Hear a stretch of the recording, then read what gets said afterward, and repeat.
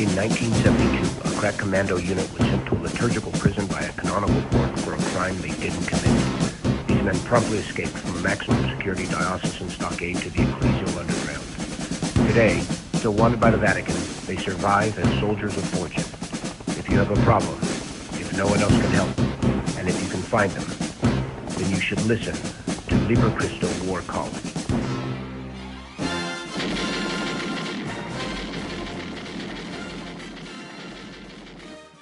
Wednesday War College, Jesse Romero, Dr. Dan Schneider, two-man car, hitting the streets of the United States on Soul Patrol, trying to get people to fall in love with Jesus Christ and warning people about the bad guy. Dan, how are you, my friend? We're across the country right now, both of us. Yeah. I'm on I'm in the Midwest, the glorious Midwest. I flew into Pittsburgh, and I'm right on the border I'm in West Virginia. We're in West Virginia doing a 3-day parish mission conference here, and I was able to hit Steubenville yesterday and see our alma mater, my current part-time employer, and it's a beautiful place. And this is God's country over here. This is beautiful country. This is conservative country over here. That's right. I'm in Marshville, Wisconsin, doing a parish mission tonight. Oh, it's cold up there. Yeah, but I came ready. I came with my Donald Trump jacket, the big black jacket. Yeah, Yeah. I came ready.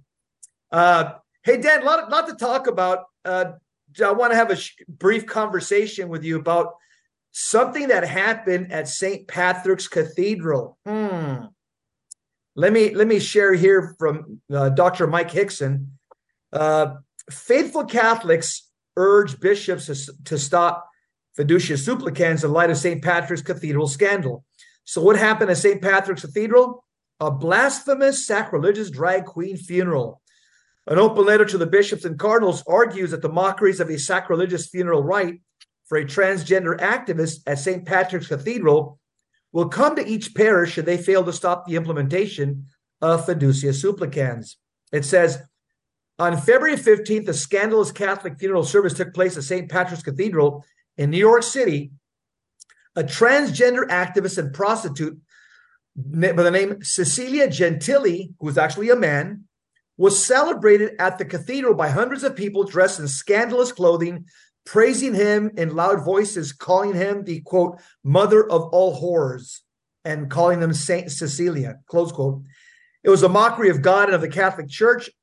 The cathedral later claimed it was not properly informed about who Cecilia Gentili was, and that a massive reparation was offered for the sacrilegious event that had been well planned. I'm glad that's been done. I know there's a petition out there asking, over 10,000 people have signed it, asking Cardinal Dolan to exorcise St. Patrick's Cathedral after the sacrilegious trans funeral. Says here, as it turned out, Father James Martin had been invited to the event and thus could have warned the cathedral. This event comes only 2 weeks after clergymen and scholars had issued on February 2nd a filial appeal to the bishops in the world, asking them to oppose a Vatican document, Fiducia Supplicans, since this permission of blessings for homosexual and other couples contradicts traditional Catholic teaching. Here's something interesting, Dan. Father Ripperger, 2 weeks ago, he packed the house. He was over there. He gave some spiritual warfare lectures. And I'll tell you, when I looked at how many people were at Father, he basically packed the cathedral. It reminded me of Archbishop Fulton Sheen. He would pack St. Patrick's Cathedral. Another priest that packs venues as well was the late Father Karapi. And here Father Ripperger, in the footsteps of Archbishop Sheen and Karapi, pack St. Patrick's Cathedral, give some incredible teachings, and it didn't take long for the devil to retaliate. 2 weeks later, the devil says, I've got permission to be there, and I'm going to go back. Comments, Dan? Yeah, no, for sure. It's quite interesting. I was reading just a little Lectio on First Maccabees this week. And if you read the first 2 or 3 chapters, where the Israelites said, let us go make an alliance with the Gentiles all around us, since we are separated from them, many evils have come to us. And so they started making pacts. They started thinking like Gentiles. They started doing Gentile things. And then suddenly the Gentile king messengers ordering them they cannot follow the customs, their religious customs, Holocaust sacrifices, and etc. And so this is what sparked the Maccabean revolt, where Maccabee said, all you who are with God, come to me, and they follow me to the hills. And it says, and then they all carried on Israel's war joyfully. And so we see these desecrations. This is a desecration of a sacred space. And there's no, the demon mocks us. He mocks Catholicism completely. And the fact that it's Saint Cecilia, Saint Cecilia, one of the early Roman saints, that if you see that picture of her lying on her side, where she's kind of flashing the Trinitarian gang signs, right? Persons, one God, right? So she dies professing the Christian faith. It was said that she was so beautiful, they went into her home to kill her. They sent a soldier in to execute her, but she was so beautiful that he couldn't quite do it. Her beauty was so incredible that you'll see her. He cut her neck, but she bled slowly, and it took 3 days for her to die. So one of the early Roman martyrs, very powerful in spiritual warfare. So there's no coincidence that this one would claim that name in mockery of Catholicism. And then it's not just that they had a funeral mass, because what the progressives are trying to say is this is just a funeral mass. We have masses for sinners all the time. They stormed the altar. They were on the altar, right? They were on the altar saying some of the most blasphemous things, holding up blasphemous signs. This was a complete and utter mockery of the holy sacrifice of the Mass and the Mass and the Mass, the Requiem Mass said for the dead. So this was certainly a case where canon law says that this Mass should have. I'm not a canonist, but this was certainly seemed to me in my reading, this is a Mass that should have been denied and not celebrated in such a manner. If they truly are wanting a Requiem Mass for their soul, they wouldn't do the things that they did. This was a total mockery, and I think you're right. I think they just said, the demons are saying, hey. We appreciate you sending Father Ripperger in here, but this happens to be our turf.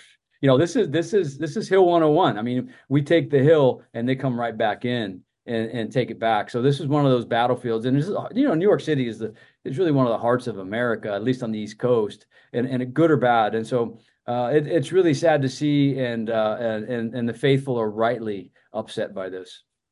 Yep. Catholic Vote, they write the following. It says, after a group of LGBTQ activists used deception to hold a raucous funeral for a deceased trans activist at St. Patrick's Cathedral in New York City, Catholic Vote pledged to stand firm against anti-Catholicism. This is not the last you will hear of this, vowed Catholic Vote President Brian Birch.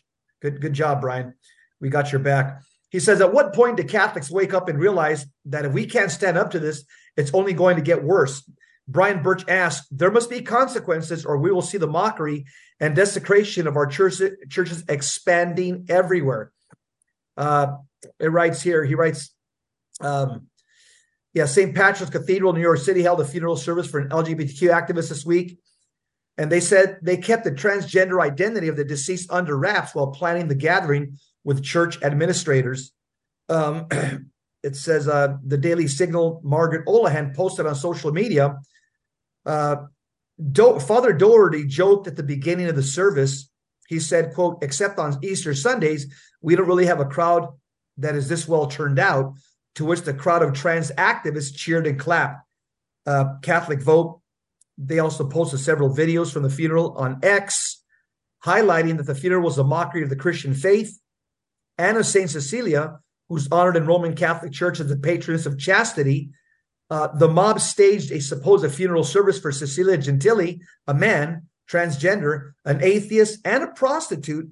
When they eulogized him, they called him, quote, this whore, this great whore, Saint Cecilia, mother of all whores, close quote.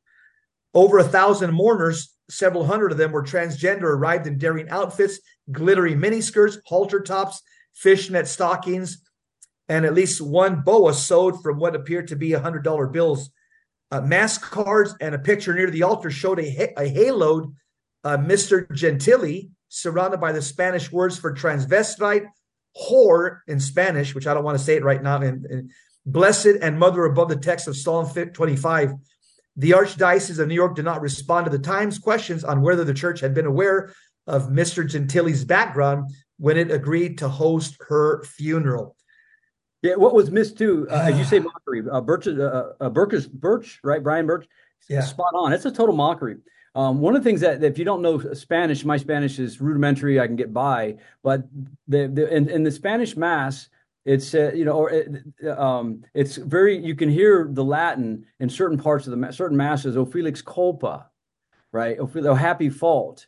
And then and the eulogy, which is why eulogies are not supposed to be done on the altar. That's what the parish hall is for afterwards, right? Mm-hmm. So and he uses the Spanish was O Felix, and then the Spanish word for whore. And so this was a complete mockery. And I just had one of our listeners say, "Where was the priest?"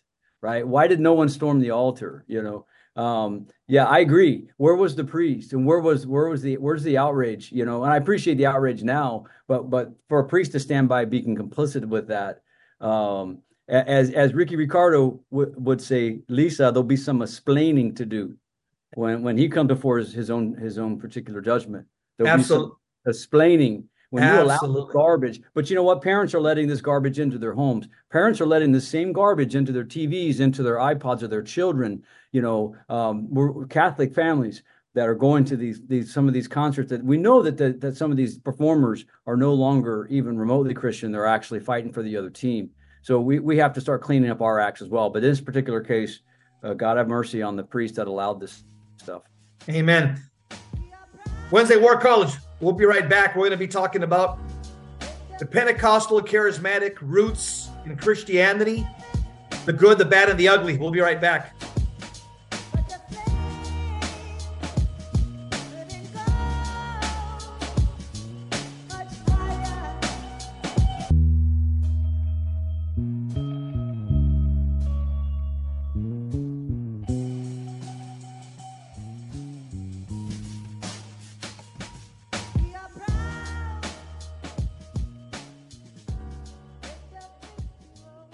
Wednesday War College, just remember Dan Schneider. I want to talk about the origins of the Pentecostal movement, which has come in and spilled into the charismatic movement. Here's my read of history. A lot of the Protestant denominations started going liberal, started going modernist. They started embracing, modernist theology. And so what ended up happening within Protestantism, a conservative branch called Pentecostalism, it emerged from waning liberal denominational Protestant churches. And the Pentecostals, one of the things I give them credit for is, again, they believe in miracles. They believe in demons, and they believe in angels. They believe in deliverance. They believe in the power of God. And so the Pentecostal Protestants became the more conservative branch of Protestantism because they believed in the inerrancy of Scripture, and they believed in the Word of God as inspired, and that also ended up giving birth a couple of decades later to the Catholic Charismatic Renewal. Much good has come out of the Catholic Charismatic Renewal, but some bad has come out of it as well. I'll tell you some of the good things that came out of it, Dan, because I was there early on. And I'll tell you some of the things it did for me before I had to kind of pump the brakes and say, hold on. Not everything is good. Not all the fruit is good. The charismatic renewal made me a Bible junkie. I became what I tell people, a Bible-believing Roman Catholic Christian as a result of the charismatic renewal. I ended up reading the Bible through and through, buying Bible commentaries, immersing myself in biblical, having a biblical worldview. Charismatic renewal has also given me the deep understanding that there are angels and demons. This is not just something that's written in the words of Scripture. This is the lived reality, and that life on earth is warfare, as it says in James chapter 7, verse 1 in the Douay-Rheims Bible. And so those are the good things. Also, the charismatic renewal taught me about the importance of having a relationship with God, intimacy with God. And so those are some of the good things. But now I want to give some of the criticisms that I've seen. And there's this one video we'll play on the next segment. One of them is called Damien Stain and Cor et Lumen Christi Community.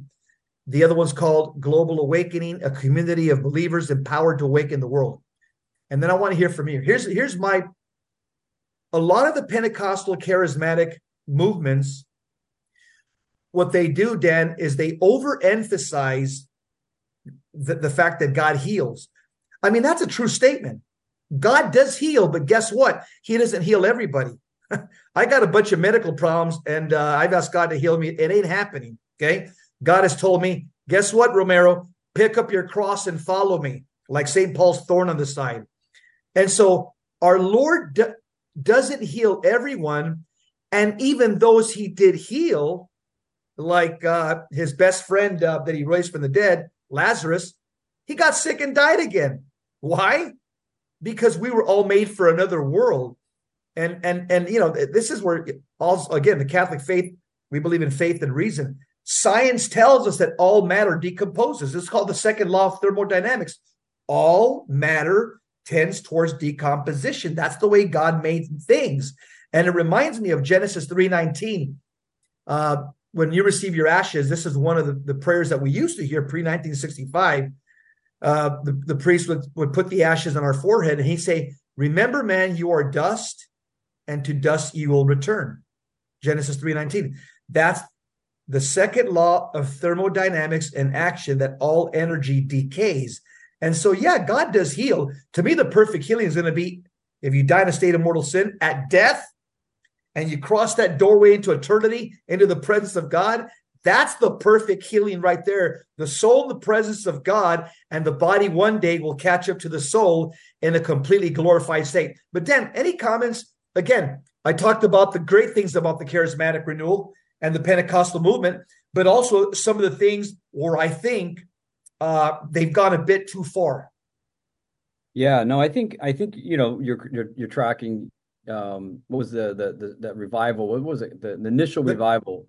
The Toronto Blessing. Well, before that, the Azusa Revival in 1917. The Azusa Street Revival. Yeah, that was right around the time of the when modernist rationalist. Look, if all you have is the Bible, which Protestants have, then when the Bible gets attacked by modernism, Protestantism was in a state of upheaval at this time, and so they formed what they called the five fundamentals. Yes.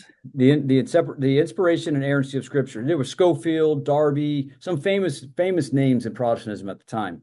Inspiration and inerrancy of Scripture, the deity of Jesus Christ, the virgin birth, substitutionary atonement work of Jesus Christ on the cross, and the physical resurrection and bodily return. These are the five fundamentals.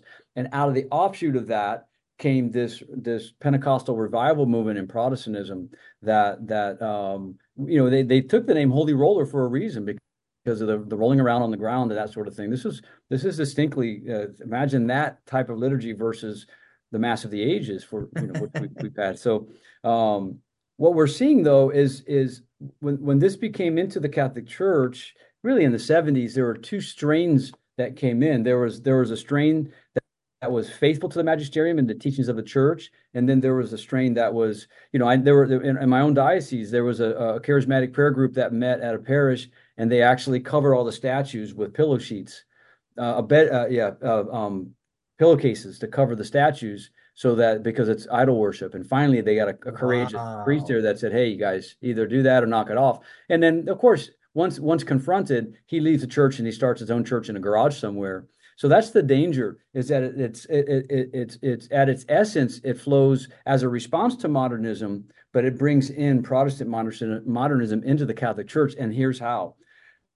In the Catholic Church, we distinguish between the universal priesthood of the ordained, of the baptized, and the sacerdotal priesthood of the ordained. Two separate priesthoods. We both share in the priesthood of Christ. We've spent 40, 50 years now after the council trying to talk about the springtime of the laity and all this, the lay involvement. This whole synod of synodality is trying to resurrect this type of theology. And so what we see, though, we have to go back to basic principles, and I'll even go back to the principles laid down in the Second Vatican Council. And the collapse of the two priesthoods, Second Vatican Council, Lumen Gentium, chapter 10, said that the two priesthoods differ in essence and in degree. Essence and degree.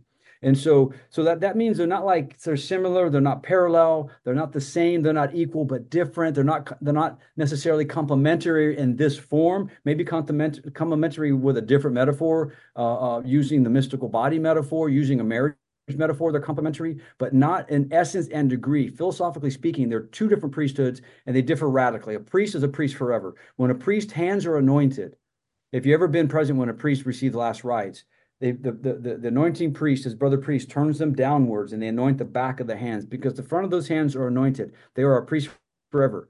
We're not a married man forever. In heaven, we're members. You and I are members of the bride of Christ, right? So we're all members of the mystical body of Christ. But the priest, that mark of priesthood lasts forever. They are a priest forever.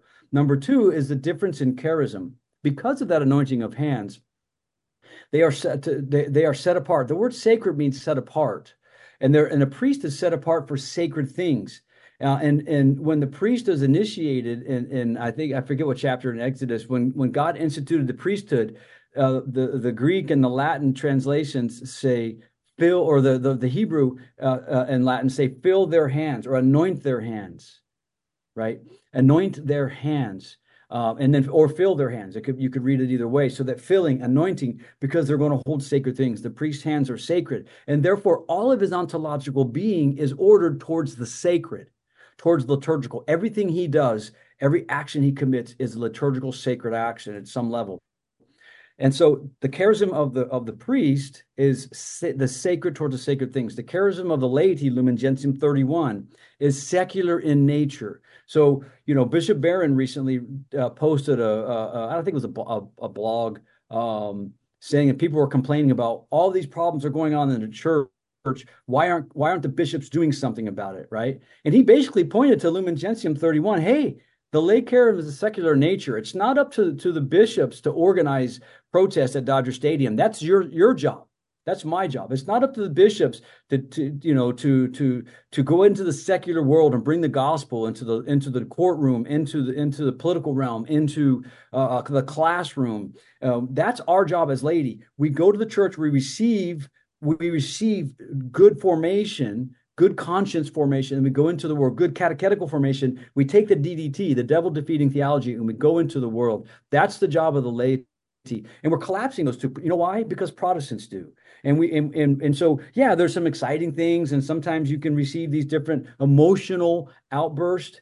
And so that becomes very attractive. But the problem is when we collapse those two priesthoods, that to me is the main issue. And then the second one, we can talk about this. I'd like to hear your reaction on it. But the second point is the emotionality is very dangerous. Nowhere in the Catholic tradition is our standing before God, our emotions and how we feel have any indication of our relationship with God, right? Any indication. Our relationship with God, we know objectively with certitude, not assurance, but certitude, through the sacraments of the church by staying in a state of grace. That's our relationship. We please God by being in a state of grace and serving him in word, thought, word, and deed.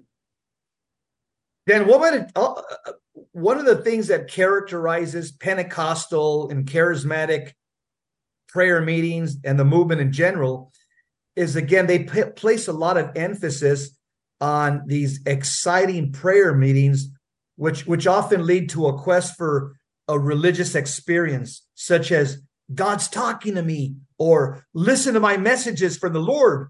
Okay, he's speaking to me. That could be a danger.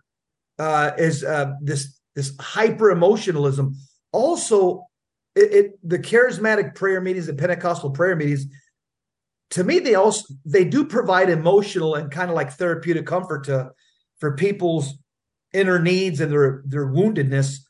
But and the emotionalism that you see in a lot of those meetings, because I've seen them, they become like a dopamine rush.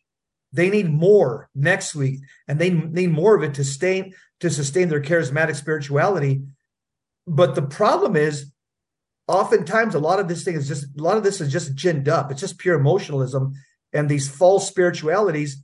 It leads to diluted selfishness and theological error. I know where I came from, over in the San Fernando Valley in Southern California. All the Pentecostal storefronts in the west side of the San Fernando Valley are all ex-leaders of Catholic charismatic prayer groups. All of them. Yeah. Yeah. No, that's kind of telling because there's an infusion. Again, there is a strain. I know certain Catholic charismatic groups living in community that are just solid, faithful Catholics doing good works. I know the Lord's Ranch down in Vado, New Mexico, that go into Mexico and they feed the poor. And they have a medical facility. Hold that thought, Dan. Hold that thought. We'll be right back. Stick around.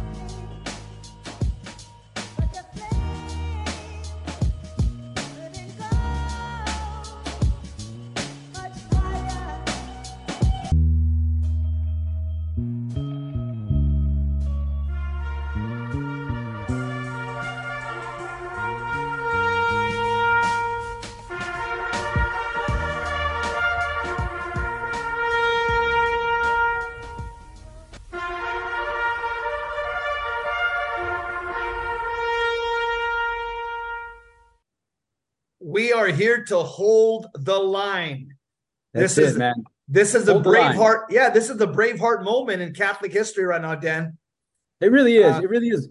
Finishing my last thought, there's good groups out there that are doing good work, but it seems to be there's a movement because of the infiltration and some of its basic roots are Protestant in nature, under the guise of ecumenism, which to me is false ecumenism. It's some of the leadership in the charismatic renewal are pulling in a direction that is radically antithetical to sacramental Roman Catholicism.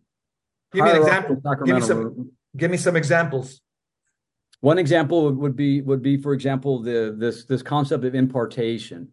What is that? Define impartation. It. Here's the Protestant definition of impartation, which some are doing now in Catholic circles. Very popular in Europe. I saw it over there. It's very popular. This is what it says: the essence of the principle of impartation is reproducing in others what by God's grace we have sought to cultivate and develop within ourselves. So the ministry of impartation is the giving and receiving of spiritual gifts, blessings, healing, baptism in the Holy Spirit for the work of ministry. It is the transference of these gifts from one man or woman of God to another, especially through the laying of hands. This is from Bayside Church. When we impart to others, we're not merely giving them knowledge or information, we're actually pouring ourselves into them. That's a little new agey, if you really think about it. And this is the Catholic definition that's been kind of adjusted. The term impartation is used as a way of speaking about how grace of the Holy Spirit can be passed from one person to another. The grace may be a specific charism or manifestation of the Spirit, or a fresh infilling of the Spirit, or baptism in the Spirit. Those who have a particular anointing are often the very people whom God uses as the instrument to impart that same anointing to others and the body of Christ. And so they'll point to, for example, the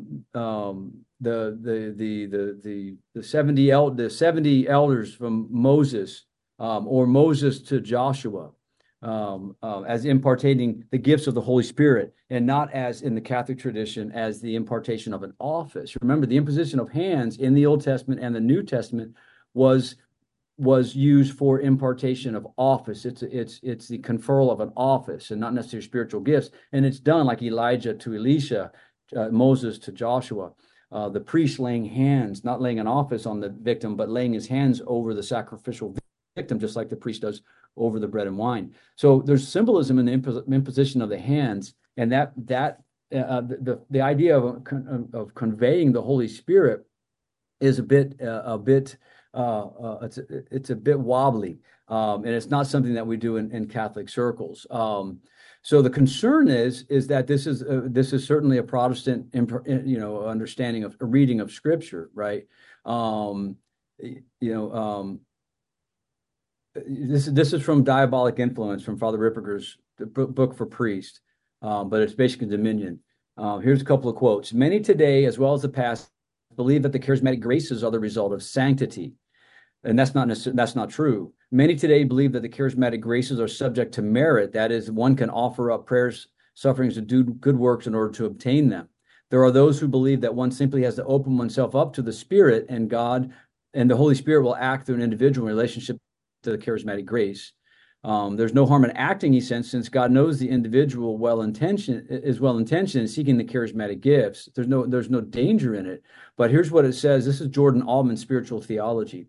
It would be temerarious in the normal course of events, or to desire or to ask God for the graces gratis date, the graces freely given, or charisms.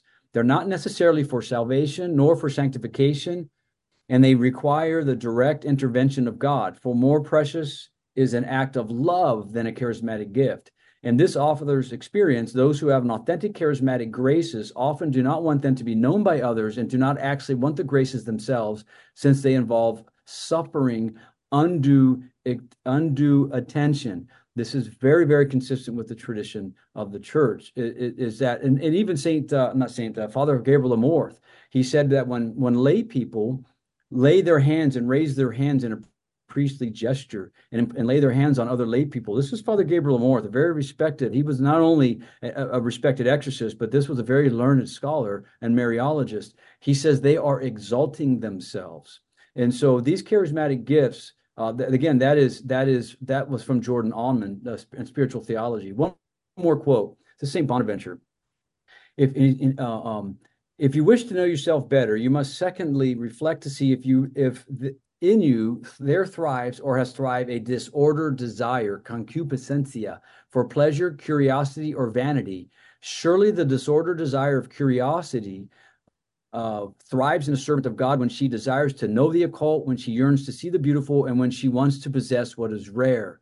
Obviously, the disordered desire of vanity thrives in the spouse of Christ, the soul, when she seeks the favor of others, when she yearns for their praise and desires to be honored by them. The spouse of Christ must flee like poison, all these things, because they are roots, they have their roots in evil. And so this is a very dangerous practice for various reasons. Theologically, it's not sound. It's not scripturally sound, nor is it based on anything in Catholic tradition. But it's very popular, especially in Europe. They're imparting the gifts. So I want the gift of discernment. Okay, you have it. Then come lay your hands on me. Lots of warning flags. I want the gift of to drive out demons. Oh, you want that gift? Come here. Let me lay hands on you. I want the gifts of tongues. I want the gifts. That's not how it works. That's a bit presumptuous. You have to be very careful. Bonaventure says, be careful of the sin of presumption. Dan, let me ask you a question. But impartation, this started with the Protestants first, right? And now 100%. It's spilled into the Catholics. Now the Catholic charismatics in some quarters are adopting this Protestant practice, correct? You're a learned man. You've got not only your master's degree, you've done a lot of study of history. You know scripture better than anybody I know. I've spent a lot of money on education over the years.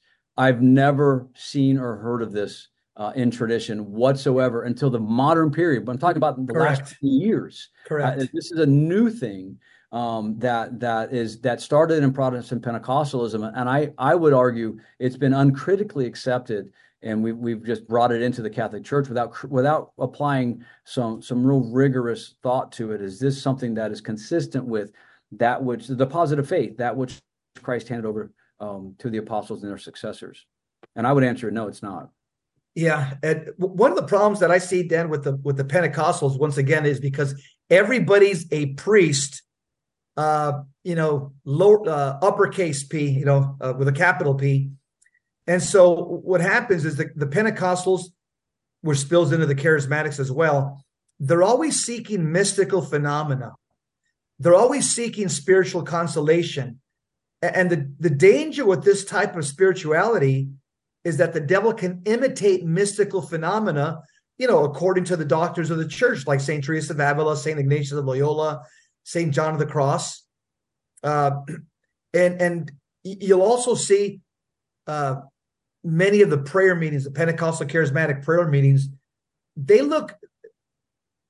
no order there. People are just kind of doing their own thing. I mean, I've actually seen people howling, people barking, people uncontrollably laughing on the floor, on their back, people speaking in tongues with no interpreter. But St. Paul talks about, even to the Corinthians, in 1 Corinthians chapter 14, verse 40, he says, quote, but everything must be done properly and in order. And I have seen nothing but disorder in many of the groups that I have seen throughout the country. Yeah, what this is a good quote from Father Amor. When he said he was consistent with Jordan Allman's spiritual theology, which is, by the way, just it's amazing. It's considered one of the seminal works on spiritual theology, and he talks about they asked about his relationship with the charismatic renewal. He said, he obviously this was thriving at the time. He had some charismatics on his team, but he said that anyone who says that I am a charismatic is false. That the true charismatic gifts, they want to hide it, because with that gift comes a tremendous cross. Tremendous cross. Teresa of Avila suffered tremendously. Even the gift in contemplation is a gift. There's three basic levels of prayer. You've got vocal prayer, mental prayer, and contemplation. And not everybody is called to contemplation. We're all called to contemplation, but not very few actually get there. And it's a grind, it's a work, it's a cross, a transition from meditation to contemplation. Any contemplative will tell you there's a cross there. The spiritual gifts are there, but there's a cross always goes with them. There's suffering involved with that. And so this is why Father Moore said, anyone says, hey, look at me, I'm a charismatic. Father Gabriel Moore says, they're just exalting themselves. It's a false gift. You have to be very, very careful, because the enemy, by the way, not for nothing, we're dealing with a preternatural creature that is far superior. I mentioned last night in the mission, we go into a prayer session, an exorcism session. You think the demon gives a darn that I know a little Greek and my Latin is rusty and my Hebrew is so, because the demon looks at me and goes, whatever. I speak 1,648 languages. I can speak ancient Sumerian. I speak languages that have been extinct for 3,000 years. So I'm not really impressed that you can work your way through Spanglish and a little biblical Greek. Good for you. I'm not impressed by that. We're dealing with a very, very, very subtle and brilliant enemy, and he can give false gifts, and he can give false consolations and draw you down a rabbit hole. And you can tell where the holding point is the obstinacy. A true gift, St. John of the Cross and St. Teresa would say, you have to be willing to walk away and give it back to God. If it's from God, then it'll come back to you. So we just have to be very, very, very, very, very careful on this particular topic. Yeah. Dan, I've heard Dr. Scott Hahn say the following. He says the charismatic renewal is like an 8-lane highway, 7 lanes leading Catholics out of the church and 1 lane leading them back into the church. And that 1 lane is Franciscan University of Steubenville. I've heard him say that several times. Yeah. No, I agree with that. I mean, I think he's watched the university, friend, which is this is where I'm at right now. He's watched this university transform with its base. We'll go back to that after. Hold that thought. We'll be back.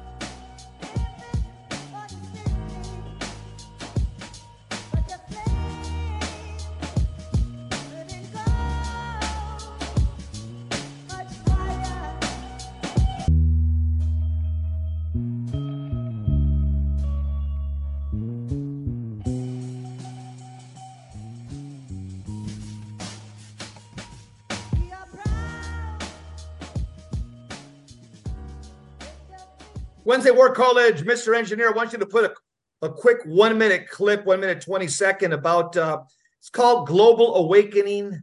It just goes to basically show you that the charismatic rule, all they focus on is healing. I want you to just watch this clip, and I want to make some comments on it. Go ahead. Jesus said, if we have the tiniest grain of faith, we can see mountains move. And he said over and over again in the Gospels things like, go, your faith has saved you, or go, your faith has healed you.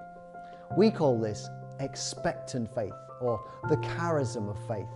And it's our experience that this charism has a profound impact on the fruitfulness of all the other charisms and ministries. In our next conference, Expectant Faith, we're going to explore the charism of faith. We're going to look at what is it, how do we grow in it, and how do we apply the charism of faith to various areas of our life and ministry. This will be an online conference on the 23rd to the 24th of February 2024.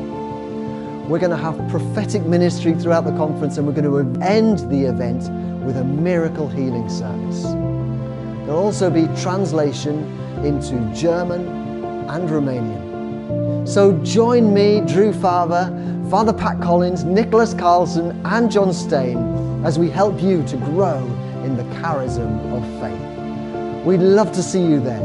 God bless. Dan, here's the problem. I oftentimes with this overemphasis on, faith brings healing, is that not everybody gets healed. There are some people that have medical problems that they're going to take to the grave.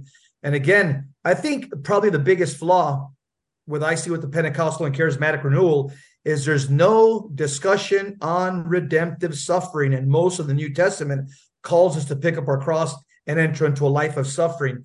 So having said that, Dan, I want to move on to another topic, and I want you to just share with us about the imposition of hands and priest exorcism. Yeah. Before that, let's hover for a second over redemptive suffering. This is very critical. Pope Pius X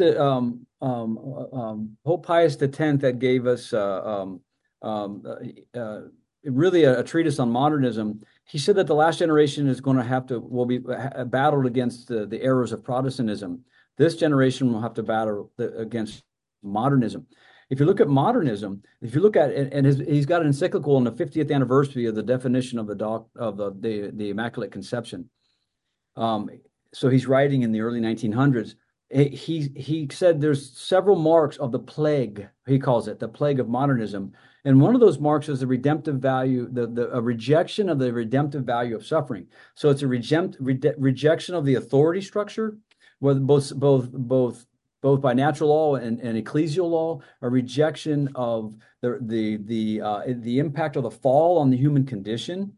Right. This is modernism, that we just all we need to do is create the perfect society. We underestimate or we reject completely the effect of the fall on the human condition. Let's face it. If God pulls his grace back from you and me or anyone today, we would do things that would make Jeffrey Dahmer blush. That his grace is what protects us. And so a rejection of the effect of the fall, a rejection of the redemptive value of suffering, a rejection of the authority, of the need for a redeemer and a redeeming church. And this is so his solution is the Virgin Mary is the destroyer of heresies, the destroyer of all heresies. And this is why we need to go back and return to the ancient view of understanding of the Holy Virgin Mary. But it's a rejection of suffering, and it's precisely in suffering and our participation. That's what unites these two priesthoods, Jesse. This is what unites the sacerdotal priesthood and our priesthood. It's sacrifice. The priest is ordered to the universal or the holy sacrifice of the Mass. And this is why in the traditional Mass, there is it's not a communion rail, it's an altar rail. Because this is where the priest, he consumes the sacrifice and completes the sacrifice at the consummation. We complete our sacrifice. We place all of our sufferings, works, struggles, everything on the altar in union with that sacrifice of the priest in persona Christi offered to God. Then we kneel and we consummate our sacrifice at the altar rail. This is what joins the two priesthood. And so if we reject in a modernist Protestant way, we reject suffering, and you say, it's because you don't have enough faith, that's why you're not healed. This is an error. Yeah, some people do receive miraculous healings. I'm not discounting that. That's completely up to God. But it's through suffering. Otherwise, the lives of the saints the suffering they endured, the martyrs, Edith Stein. Otherwise, what's the whole theology of suffering and the need for redemptive co-redemption? This is the difference between us and Protestants. That Jesus said, "It is finished." St. Paul says, "I make up in my body what's lacking in the sufferings of Christ's body, which is the church." So who's right? Who's right? How could Paul be saying that? To you, Paul says, "To you is committed not only to believe, but to suffer with him. If you wish to be my disciple," Jesus says, "take up your cross, deny yourself, take up your cross and follow me." Is it not written the Messiah had to suffer? So Christ, when he dies on the cross, objectively acquires the graces of salvation, but he leaves his side open.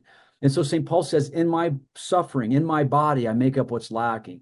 What's lacking? Our participation in the subjective distribution of those graces. Sometimes God heals, but the greatest and ultimate miraculous healings are healings of soul. I know people that have had miraculous healings at Charismatic. I know one individual, he just passed away. He had a miraculous healing as a teenager. Miraculous healing like visibly, his leg was healed of a wound, and everyone saw it. He drifts into. He leaves the church over time and abandons the Catholic faith for most of his life. At the end of his life, he comes back into the Catholic faith and he dies in a state of grace. the greater miracle. The greater miracle wasn't the visible one that everybody liked because they saw this physical miracle take place. The greater miracle is the silent miracle that took place when God moved into his life, healed his soul, brought him back into communion brought him back into communion with the Father, and then took him to himself at the precise moment. Those movements of grace are greater miracles than the physical. The physical are great when they happen, but why was this man born blind? Was it him or his father? Who sinned? Jesus says no, so that God may be glorified in him. And in bearing this cross, God is glorified. God is glorified. Yeah, can you talk a little bit about the couple of minutes left about the imposition of hands and priest exorcists who basically say that no, that's not something that lay people should be doing? Yeah, I got a list here because I've heard people say, well, academic people are saying this or that. Okay. But here's what Father Moore says about the gifts: is be on guard against false charismatics. There's many of them. He said when a sensitive or person of prayer they are truly humble, they remain hidden. These are positive signs. But if a person says I'm charismatic, then he has no charism. He says, and any charismatic gift, he says, should be submitted to the authority of the local bishop as per Lumen Gentium 12, as Vatican II. But Father Ripperger, of course, advises against laying hands. Father Amorth as well, but other modern priests, exorcists, not just priests, and not just trad priests, but priests from various spectrums, but all have experience working with the diabolic. Father Winston Kabading, chief exorcist of the Philippines. Monsignor Stephen Rossetti, D.C. Monsignor Charles Pope, D.C. Father Vincent Lampert, Father Dan Rehill. These are some just prominent names, plus a host of others that are really quiet about it. These are all experienced exorcist priests, educated. There's multiple PhDs in that group. There's multiple degrees. There's multiple ecclesial degrees. Father Ripperger alone has combined six ecclesial and postgraduate degrees. So he Father Rossetti, Charles Pope, Monsignor Rossetti and Pope, these are educated men and they're experienced in working with the diabolic. So they're cautioning against this for many reasons, one of which to protect the laity from retaliation. Dan, let me ask you a question. We got about 2 minutes left. I sniffed out holy laughter years ago when it started coming out. It was introduced by the Protestants. It kind of spilled into the Catholic charismatic renewal. I knew this howling and barking like a dog. I always sensed that there was either people were just, psychologically manipulated to do this, just to, just display to other people that they had these charismatic gifts, or who knows, it could even be diabolical. I'll tell you why, because rolling on the floor, and I've seen it, laughing and howling and barking like a dog, sometimes even on all fours, that doesn't look to me like what St. Paul tells us in Galatians 5:23 when he gives us the fruits of the Holy Spirit. He says one of the fruits of the Holy Spirit is self-control. When I saw people laughing uncontrollably at charismatic events and barking and howling like a dog and rolling on the floor, that to me wasn't manifesting the fruit of the Holy Spirit, self-control. In fact, that was pure confusion. And we know that the Bible also says that God is not a God of confusion, but a God of peace. Your comments on holy laughter, if you've ever seen it. I've never really seen it. I've heard about it. I've heard others talk about this revival movement in Canada. You and I shared a few articles about it. It just smacks odd to me. It's not something. Again, I'm a patristic. I'm a scripture scholar and an early patristic scholar, and I just don't see the early church being filled. When they're saying they're being filled with the Holy Spirit, they're talking about the apostles being filled to go out. In the Acts of the Apostles, by the way, in the book of Luke, you have the word disciple, but the word disciple, Jesus says, "Go make disciples." And after that, the word for disciple is not used in the Acts of the Apostles, because now the apostles go out, and their job is to evangelize, to continue the words and deeds of Jesus Christ to bring the gospel. You just don't see this in the New Testament. You don't see this in any idea of holy laughter and rolling around on the ground and barking like a dog. It just you don't see any evidence of this in the early church or the tradition of the church. So I just don't think it's something that we should, again, uncritically just accept and take into the Roman Catholic faith. Dan, I think also something important for the audience is that people can't base their Christianity on feelings, because feelings are not the measure of reality. And emotions cannot sustain a Christian. There's this feeling-based Christianity. It may be sincere, but it leads to burnout. You're not gonna you can't go from one week to another just getting that dopamine rush under the guise of Christianity. Christianity is not about a dopamine rush. Christianity is about entering into union with God, and oftentimes that requires sacred silence. Amen. Amen. There it is. That's a wrap. Two-man card, we're out. DOW, end of watch. Dr. Dan Schneider, Jess Romero, out there preaching the gospel, different parish missions. We'll see you next time, same Christ time, same Christ channel. Rich, who do we got up next?